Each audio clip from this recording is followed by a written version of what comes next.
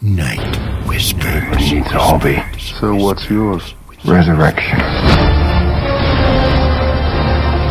Like a deep-cut and tenderized scarecrow, the marmalized Son of God bled out his life down the wood of his cross for all the world to see. And there was made a curse for you, and there was made a curse for me.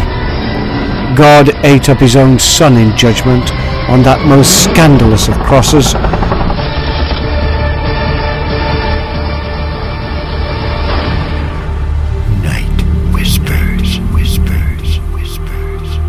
Night Whispers, June the 8th, number 162. Rizpah and the hanging of red meat, and your dream word is change. 2 Samuel 21 verse 11 to 14. And David was told what Rizpah the daughter of Aiah the concubine of Saul had done.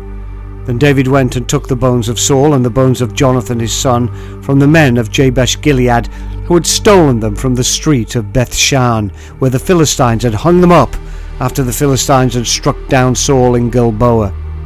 So he brought up the bones of Saul and the bones of Jonathan his son from there, and they gathered the bones of those who had been hanged.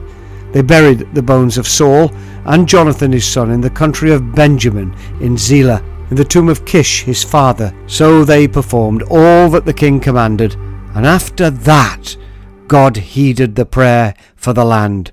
Oxygen in the blood produces lactic acid. It is the work of this meat tenderizing acid in killed game that has been hung for some time, which makes the meat more concentrated and full of flavour. The longer the meat is hung, the more tender and tasty the eating. It is the English poet William Wordsworth whose poem, Rizpah, tells the story of a mother mad with obsession concerning the bones of her dead son, Willie, who was sentenced and cursed to be hung on the gallows for simply robbing the mail. Eventually, she secretly buries the bones in a shallow on consecrated ground next to the church.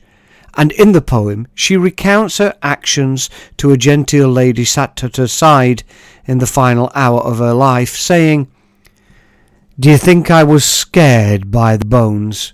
I kissed 'em, I buried 'em all. I can't dig deep, I am old, in the night by the churchyard wall. My Willie, he'll rise up whole when the trumpet of judgment will sound, but I charge you never to say that I laid him in holy ground." They would scratch him up. They would hang him again on the cursed tree. Sin? Oh yes, we're sinners, I know, let all that be. And read me a Bible verse of the Lord's goodwill towards men. Full of compassion and mercy the Lord, oh, let me hear it again. Full of compassion and mercy, long-suffering, yes, oh yes. For the lawyer is born but to murder, the Saviour lives but to bless. In our text for tonight, we are presented with a summary of one of the sorriest of scenes ever recorded in Scripture. Rizpah, that grief-consumed woman of old, has for 5 months been watching over 7 hanging corpses, each one made black by the wind, dried in the sun, rotted, all to a jerked chicken scarecrow consistency, 2 of which were her own dear sons. By day Rizpah has kept away the birds, and by night she has kept away the hungry jackals. 5 sorry months of the attendant care of corpses, with time to contemplate some well-hung meat. Imagine that. A 3-year famine in the land had brought King David to seek the reason why, and it had been revealed to him that it was because of Saul's unlawful, attempted genocide of the Gibeonites that this hungry curse had come. The surviving Gibeonites were then consulted, and refusing all blood money, demanded 7 of Saul's sons, got them, killed them, and hung them up for all to see. Now the law was very clear concerning capital crimes, that the bodies should be buried at eventime. These 7 corpses, however, no doubt under the command of David as well, were continually hung in the very face of God, waiting for the curse to be lifted and the rain to come. 5 months of well-hung meat, and still there was no rain, just the pain of a mother looking on endlessly. Rizpah's daily ritual eventually led to making King David likewise honour the dead.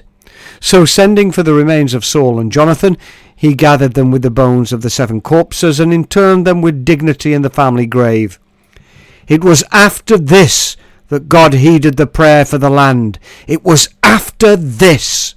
Mark well. 2,000 years ago, the son of the king of the whole earth was hung on a tree. His mother looked on endlessly, her heart pierced through with a sword. Like a deep-cut and tenderized scarecrow, the marmalized Son of God bled out his life down the wood of his cross for all the world to see. And there was made a curse for you, and there was made a curse for me. God ate up his own Son in judgment on that most scandalous of crosses, and as often as we eat that bread and drink that cup, we too remember the tenderness and the tastiness of hanging meat in that most terrible of sacrifices. The law of sin and death in the hands of lawyers can lead only to cursing and condemnation. He, the most merciful God, however, yes, he who has made your curse, is the only one that can most truly set you free. Listen. The plain fact is that bull and goat blood can't get rid of sin. That is what is meant by this prophecy put in the mouth of Christ. You don't want sacrifices and offerings year after year. You've prepared a body for me for a sacrifice. It's not fragrance and smoke from the altar which will whet your appetite. So I said, here I am, to do it your way, O God, the way it's described in your book. When he said, you don't want sacrifices and offerings, he was referring to practices according to the old plan. When he added, I'm here to do it your way, he set aside the first in order to enact the new plan, God's way, by which we are made fit for God by the once for all sacrifice of Jesus. Every priest goes to work at the altar each day, offers the same old sacrifices year in, year out, and never makes a dent in the sin problem. As a priest, Christ made a single sacrifice for sins, and that was it. Then he sat down right beside God and waited for his enemies to cave in. It was a perfect sacrifice by a perfect person to perfect some very imperfect people. By that single offering, he did everything that needed to be done for everyone who takes part in the purifying process. Hebrews 10 verse 4-14 from the Message. Pray with me, please. Tell me the story slowly, that I may take it in, that wonderful redemption, God's remedy for sin. Tell me the story often, for I forget too soon. The early dew of morning has passed away at noon. Tell me the story softly, with earnest tones and grave. Remember, I'm the sinner whom Jesus came to save. Tell me the story always, if you would really be in any time of trouble a comforter to me. Tell me the same old story, when you have cause to fear that this world's empty glory is costing me too dear. Yes, and when this world's glory is dawning on my soul, tell me the old story. Christ Jesus makes thee whole. Hello, Victor Robert Farrell here.